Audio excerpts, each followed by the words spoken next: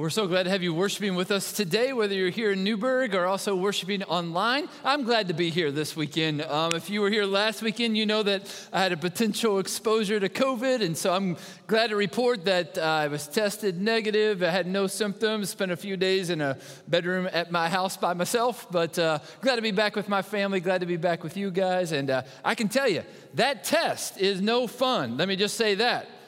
I pulled up to one of those drive-through clinics, and the lady did her thing in my nostril, and I thought, "Are you done yet?" And she said, "No, I just got started." And then I gripped the steering wheel for all my life. Oh, my goodness. But, anyway, enough about my personal problems. I'm really excited to kick off this year together as we go through the book of Proverbs. By now, hopefully, you've had a chance to reflect on 2020, maybe flush the toilet on all the things we want to forget about the past year, and maybe even take some time to create some action steps, some goals, maybe to set some resolutions for yourself as we start 2021. I hope that our study of Proverbs for the next 31 days or throughout this month would just be a great launching pad for this year. It would provide you the wisdom you need to navigate life and maybe to set course as we see God unveiling the plans that He has for each of our lives and also for His church here at Crossroads over the next several months and this coming year. I hope that you'll take the time to read every day one proverb. We're challenging our congregation to open the book of Proverbs every day and to read the chapter of Proverbs that corresponds with the date. So today is January 3rd. We'd encourage you to read Proverbs 3. Tomorrow is January 4th, and so you will read Proverbs 4. Thank you. Man, you guys are quick. Way to go. All right. We pray that over these next 31 days that there would just be some very practical wisdom that God would give us about how to navigate life. Topics such as how to manage our finances or how to lead our family. Also, how to use our words well. And also how to get the most and the most meaning from the work that God has called us to do. I want to start with a confession. I am directionally challenged. Literally, for most of my adult life, I've not been able to tell you which direction is north, south, east, and west.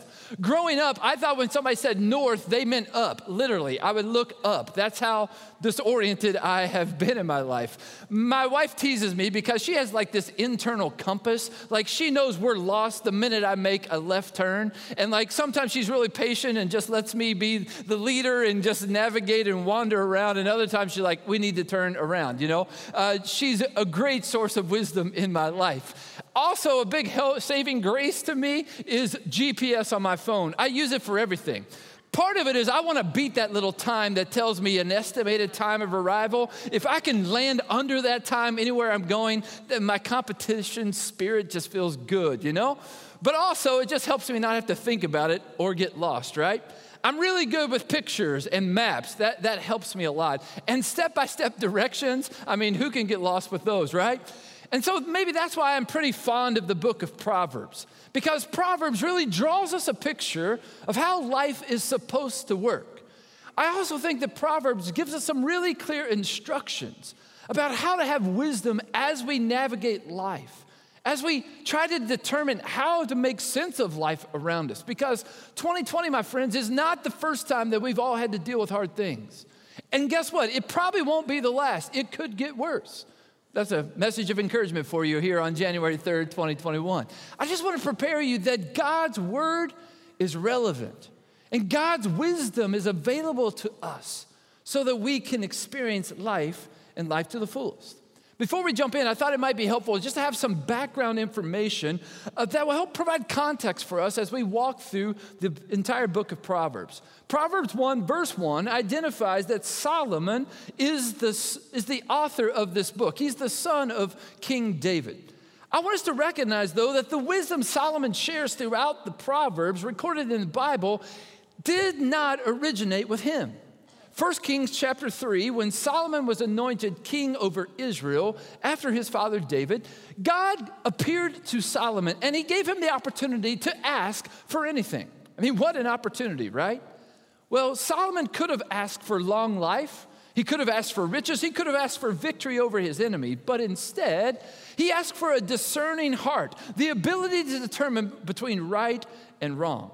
God was so pleased at Solomon's request that he granted it. He gave him so much wisdom that the scriptures record that no one has ever been or ever was as wise as Solomon. He also promised to give Solomon the things he didn't ask for, both wisdom and honor, wealth and honor. Solomon is known throughout all antiquity and history for both his wisdom and his wealth. And God made one condition to Solomon that day. He says, you must walk in obedience and keep my decrees and commands as your father David did. Now, that brings us to an interesting observation, maybe even a disclaimer as we begin our walk through the wisdom found in the book of Proverbs. If you know anything about the life of David or anything about how life played out for Solomon, you know that neither of these guys were perfect. I mean, David committed adultery, he committed murder, and his family was filled with all kinds of dysfunction. Solomon, his life went off the rails when he started marrying lots of wives, and they turned his heart astray from following God's command. I mean, neither of these guys had a perfect track record, which is exactly why I want to make sure that you understand the wisdom found in the book of Proverbs is not from Solomon, it's from God. Paul tells Timothy in 2 Timothy 3:16 and 17, all scripture is God-breathed and is useful for teaching, rebuking, correcting, training in righteousness, so that the servant of God may be thoroughly equipped for every good work. Peter encourages us to have confidence in scripture because its origin is with God, through humans who spoke from God as they were carried along by the Holy Spirit. So while Solomon wasn't perfect, we can trust his observations about how life is supposed to work. And we can also be equipped from his words for every good work because we know they come from God. And I think they're an answer to the prayer that James encourages us to pray when he says, if any of you lacks wisdom, you should ask God, who gives generously to all without finding fault, and it will be given to you. I think we should also note that Solomon is actually more of an editor than an author, because there are many proverbs that Solomon includes in this book that don't originate from him. They're from other sources. We'll meet a person named Agar. We'll meet another man named Lemuel. And we'll also hear from a group of men called the wise men. And also there are some proverbs from anonymous sources. Regardless who the human vessel is that these words are channeled through, God is the source of all wisdom. The book of Proverbs is categorized as wisdom literature, along with books like Job, Psalms, Ecclesiastes, and Song of Solomon. Each of these provides a helpful insight into life. Ray Ortlund, pastor and author, writes this in his book about Proverbs. He says, Proverbs is a practical help for people like you and me, stumbling through our daily lives. It's counsel for the perplexed, warning to the proud, strength for the defeated, and mercy for the broken. It is the gospel, good news for the inept through the wisdom of another. We are all on a journey in life. We're looking for direction. And if we don't know which way to go, we'll be lost, we'll be misguided, we'll wander. And God loves us way too much to just let us figure out life on our own. And so he provides for us the words of wisdom. God coaches us in the wisdom we need through navigating this long and complicated path of our everyday lives. I mean, the world says live and learn, but God says learn and live. And that's why we have the book of Proverbs. Proverbs will teach us by discipline how to live.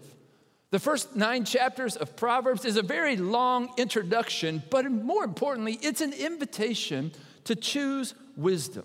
And today we're going to walk through just a little bit of the first 3 chapters, maybe the chapters you've already read at this point. We want to begin by discovering the purpose of wisdom. Follow along with me in Proverbs chapter 1, verses 1 through 7.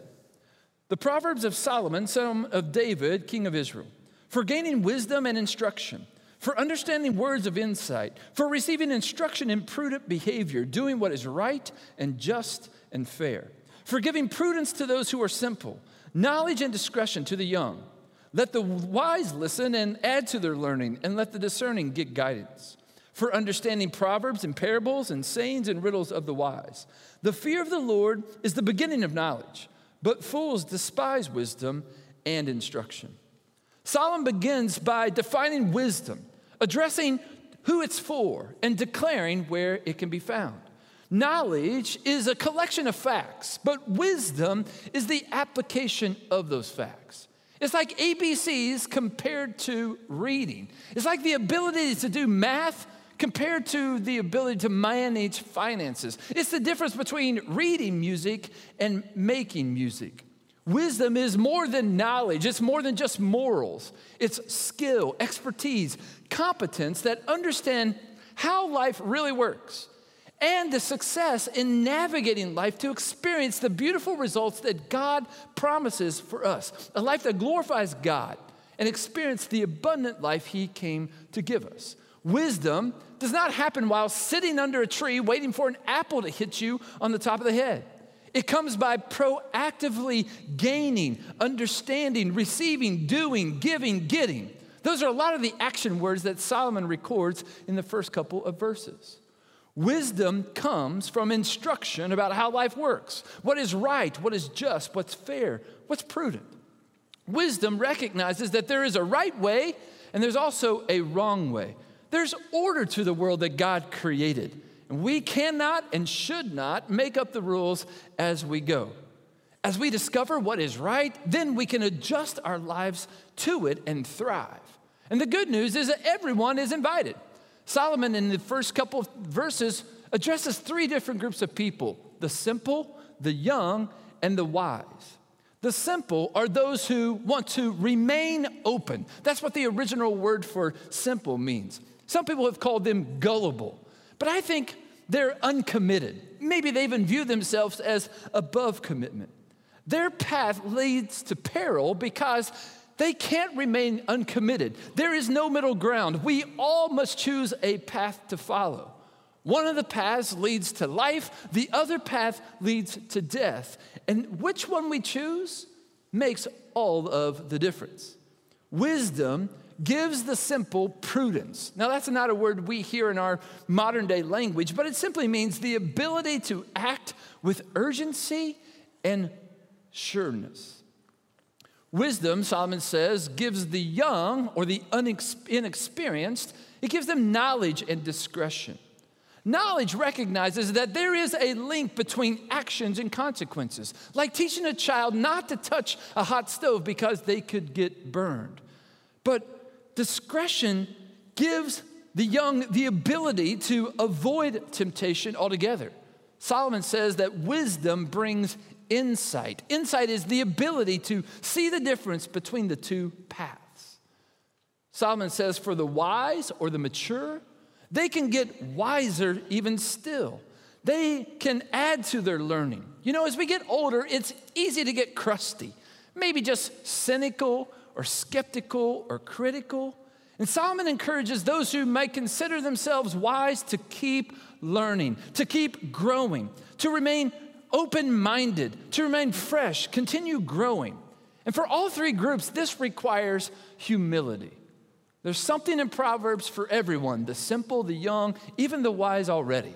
And verse 7 in chapter 1 is the key to the entire book. Solomon says, "The fear of the Lord is the beginning of knowledge, but fools despise wisdom and instruction." When Solomon speaks of fearing the Lord, he's not speaking of being afraid of, like God's going to hurt us, but instead, he's speaking of trust, an openness to him, an eagerness to please him, a humility to be instructed by him, and a surrender to him.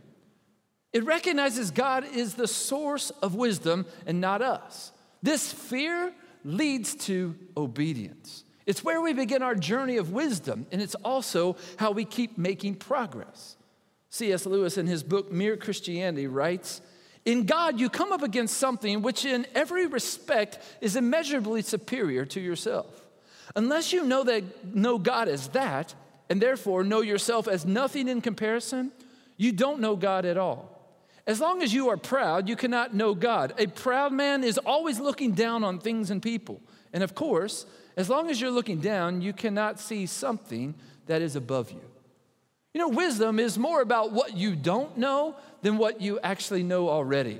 It's not just knowing where to find it, it's seeking it and putting it into practice. Fools, well, they despise wisdom. They resist instruction. They think they're wise in themselves already. But wise people humbly revere God, and they lovingly live to please him. And they find that that's where true life is found. I think Solomon next speaks of the pursuit of wisdom. Look now at chapter 2, verses 1 through 6.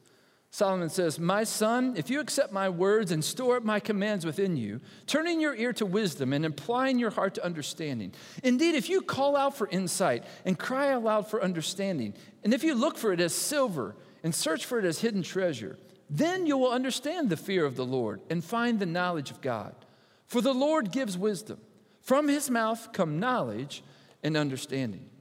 Solomon again uses many action words to describe how we gain wisdom. Accept, store up, turn, apply, call out, cry aloud, look, search. Solomon says that wisdom is not a default setting. It's not automatic. It requires intentionality, effort, discipline, just like anything that we might try to put our mind to acquire or gain. God offers us a treasure in showing us how life works, or even how it doesn't.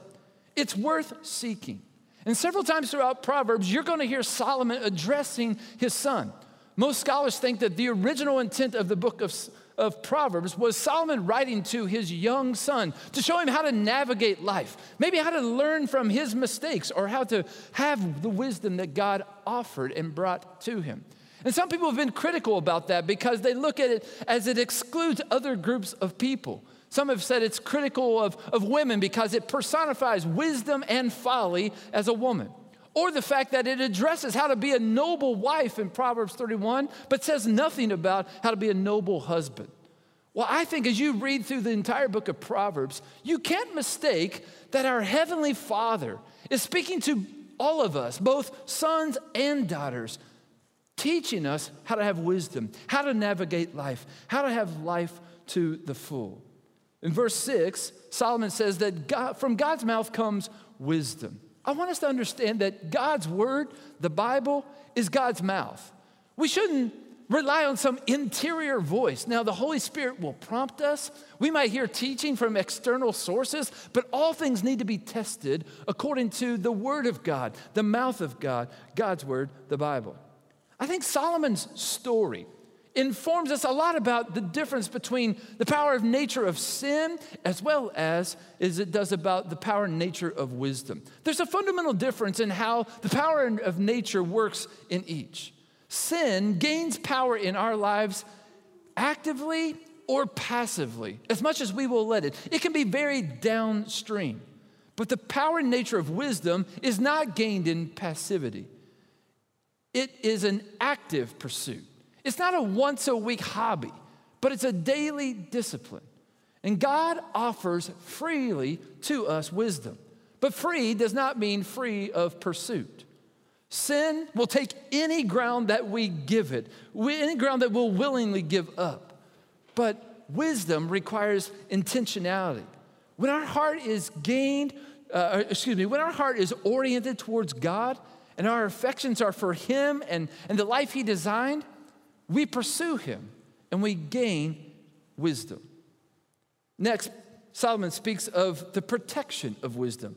Look what he says in the rest of chapter 2. We'll not read it all, but in verse 7 he says, wisdom is a shield for those whose walk is blameless. In verse 8 it says, wisdom guards the course of the just. It protects the way of the faithful. In verses 12 through 15, Solomon says, wisdom will save you from the ways of wicked men who walk in dark ways. And in verse 16 through 19, Solomon says, wisdom will save you from the adulterous woman or man who brings death. These are all great verses that you might highlight in yellow. We're using yellow to kind of indicate things that are about wisdom. They're promises to hold on to, and I think you'll find more as we go throughout the book. Throughout Proverbs, you're going to see a stark contrast between foolishness and wisdom. The fool is one who is dull and obstinate. He's not interested in searching for wisdom. The fool thinks it will just be handed to him over the counter. He's unaware of the danger ahead, Solomon says. Being a fool is more about a chosen outlook than it is one's mental ability. The fool rejects the fear of God. He has no reverence or need for truth and usually ends up worse for that choice. I want to be clear that the book of Proverbs is not prosperity gospel. It doesn't promise health and wealth for those who follow its rules and instructions, because there are many people in Scripture who faithfully followed God but had trouble in their life. The book of Job, right before Psalms, is a great wisdom literature read because it shows us that truth. Also, Joseph in the Old Testament. In the New Testament, we see Paul, even Jesus himself. Blessings of a holy life are not necessarily for this world, but they're treasures to be stored up in heaven. The wise have this perspective, and they trust the Lord's way and how to experience heaven here on earth. Now, I want to be clear. I do believe that following God's principles for life leads to a path where we experience blessing and life to the full. But the fool, however, is impatient of all advice. It's flippant in his attitude towards sin. He has a closed mind towards God and his ways. It doesn't work out for him or for us. So don't be that guy or girl. Listen to the counsel of God. Follow his way to life. Experience the protection, the peace of mind, the fulfillment, the joy in life that wisdom brings.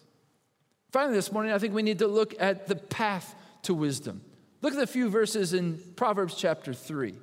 Solomon says, "My son, do not forget my teaching, but keep my commands in your heart, for they will prolong your life many years and bring you peace and prosperity. Let love and faithfulness never leave you. Bind them around your neck. Write them on the tablet of your heart. Then you will win favor and a good name in the sight of God and of man. Trust in the Lord with all your heart. Lean not on your own understanding. In all your ways submit to him, and he'll make your paths straight. Do not be wise in your own eyes. Fear the Lord and shun evil. This will bring health to your body and nourishment to your bones." I think you can hear the pleading of a parent's heart in the words of Solomon, begging his child to choose wisdom. When I turned 16, on my 16th birthday, I did not receive a brand new car. In fact, for my 16th birthday, I received keys to my parents' car, which meant I had wheels only when they weren't using it, and I had to always ask permission. It really wasn't that great of a deal. But on those keys was a keychain, and that keychain had Proverbs 3, 5, and 6. You can find all kinds of things, T-shirts, wall hangings, keychains, all kinds of things that have Proverbs 3, 5, and 6. It really is truth to live by. My parents wanted me to, more importantly than just getting around town at my whim, they wanted my heart to be centered on the truth of God's word, to follow his instructions all the days of my life. Love and faithfulness in verse 3 that Solomon uses is actually a reference to God's character. And he stresses that by emulating God, we find wisdom, which brings with it favor and a good name. And Solomon stresses that the path of wisdom is found in trusting God, not ourselves, submitting to his ways because he knows how life works and we can trust him. The original word for trust actually is translated lying helplessly face down in desperate dependence. That's a big picture of trust. I think it's interesting that Eve was tempted in the garden to pursue wisdom. I think it just shows that we all have had this yearning for wisdom, but there's only one true path to wisdom. That's God's path. Ray Ortlund writes again in his book on Proverbs, he says, Proverbs is indeed practical, but it's not simplistic or moralistic. What God is going after through this book is change deep inside our hearts. His wisdom sinks in as we mull over these biblical proverbs slowly and thoughtfully. This book is not a quick fix. It is ancient wisdom for long human experience endorsed by God himself. Proverbs is not a mere right method of thought, but it is a right relationship with God, submission to God. Ken Baugh says there is a formula for wisdom. Wisdom equals knowledge plus obedience. Solomon had all the knowledge of the world, yet he didn't use it. Wisdom is putting that knowledge into practice, applying it. And when you and I follow God's wisdom, we get the hang of how life really works and we come alive. God gives us his peace, his shalom, when we fully follow and trust him. And as we trust him, his character, the way to live and the way to love is reflected in us. It benefits us, but it also benefits others. And I think the world really, truly needs to see a picture of what true living looks like. We've phrased that here at Crossroads as living and loving like Jesus, because Paul says in 1 Corinthians 1, verse 30, Jesus is the wisdom of God. As we trust Jesus as Savior and Lord, it compels us to adjust our life to the wisdom that he offers. And so many in our world today have been disappointed and even just demoralized because those of us who call ourselves Christians, well, we've not been a great reflection of the one that we follow. They don't see a lot of steadfast love and faithfulness in us. And this causes them to lose faith that faith in Jesus really makes any difference. The wisdom that God offers us must change us to be more like him. Truly living and loving in ways that will show the world who he is so that they can also know how to find true life in him. When we walk this path of wisdom that the Lord provides, we find life and we point others to it. And if you're looking for direction as you start this new year, or just as you consider life and how to navigate it, I hope today you hear the voice of God calling you to trust him, to follow his ways, to know him in a deep way, and by doing so, discover wisdom and true life. Don't lean on your own understanding any longer. Stop following any other path. Trust God's way. Let his wisdom fill you by searching for it, leaning into it, and obeying it. And as you do, I hope you feel the love and grace that God extends to you as he points out the way, the true way to life. One last thought from Ray Ortlund. He says this: the book of Proverbs is a gospel book. It's good news for bad people. It's grace for sinners. It's about hope for failures. It's about wisdom for idiots. This book is Jesus himself coming to us as our counselor. He is our priest and our prophet. But in the book of Proverbs, we encounter Jesus as our mentor. In our chaotic lives of constant stop, start, short attention span mental habits, with an endless stream of momentarily visible let me start that again.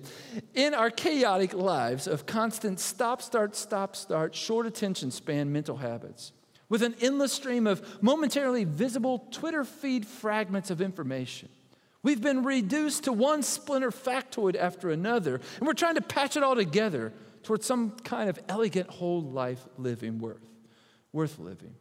That's difficult. But the problem is not just that we're fidgety and distracted. It's that our information, however much we have, is no basis for life.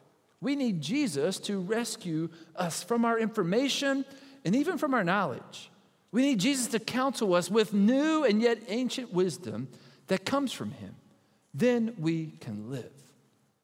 I hope you'll take us up on this challenge, this invitation to experience the wisdom that God offers us through his word, to recognize that there are two paths you can choose, but there's only one path that leads to life. And if you don't believe that, then try it. Take God up at his promises. Trust him at his word. Follow his instructions and see if it doesn't add up to a better life than what you could ever find on your own or anything else that the world offers. And as you trust him, and as you lean into the way that he leads you, I think you'll find peace for your souls, rest for your heart, and life like you've never experienced. That's his promise, not mine. And so our prayer is that as we walk through these words of wisdom from Solomon, from God through Solomon, that our lives would flourish because we're trusting and following our Savior. Would you pray with me? God, thank you for reaching out to us. God, 2020 has not been the hardest year ever, and it probably won't be the last time we face hard times. And God, it can leave us disenfranchised, frustrated, discouraged. But God, if we take a hard look at 2020, maybe the hardest things about it is the turmoil and the battle that's been going on in our hearts for many years. The battle between what's true and right and what's wrong and what's empty. And so God, my prayer is that we would maybe do some deeper soul searching than just blame it on the politics of our world or the racial tensions that exist or even the chaoticness of a worldwide pandemic. God, I pray that we would wrestle with things that are even more eternal than that. It's just at the essence of how we were created to have and experience life. God, you've not left us up to our own to have to figure it out. You didn't just create this world and spin it into existence and take your hands off. You love us way too much than that. So God, you have offered us words of life, words to life, words of wisdom. God, I pray that we would not just check it off the list this month as we read proverb after proverb, but those words of truth and words of life and words of wisdom would sink deep, not just into our head, but into our heart. God, that it would change the way that we live every day. God, that the world would notice. The people around us would notice that we're living differently in 2021 than we did in 2020. And we could point to the fact that we've chosen to live and walk the path of the wisdom you offer us. God, I pray that that would bear fruit in our life, fruit that would last, fruit that would bring glory and honor to you. I pray that through the powerful name of Jesus. Amen.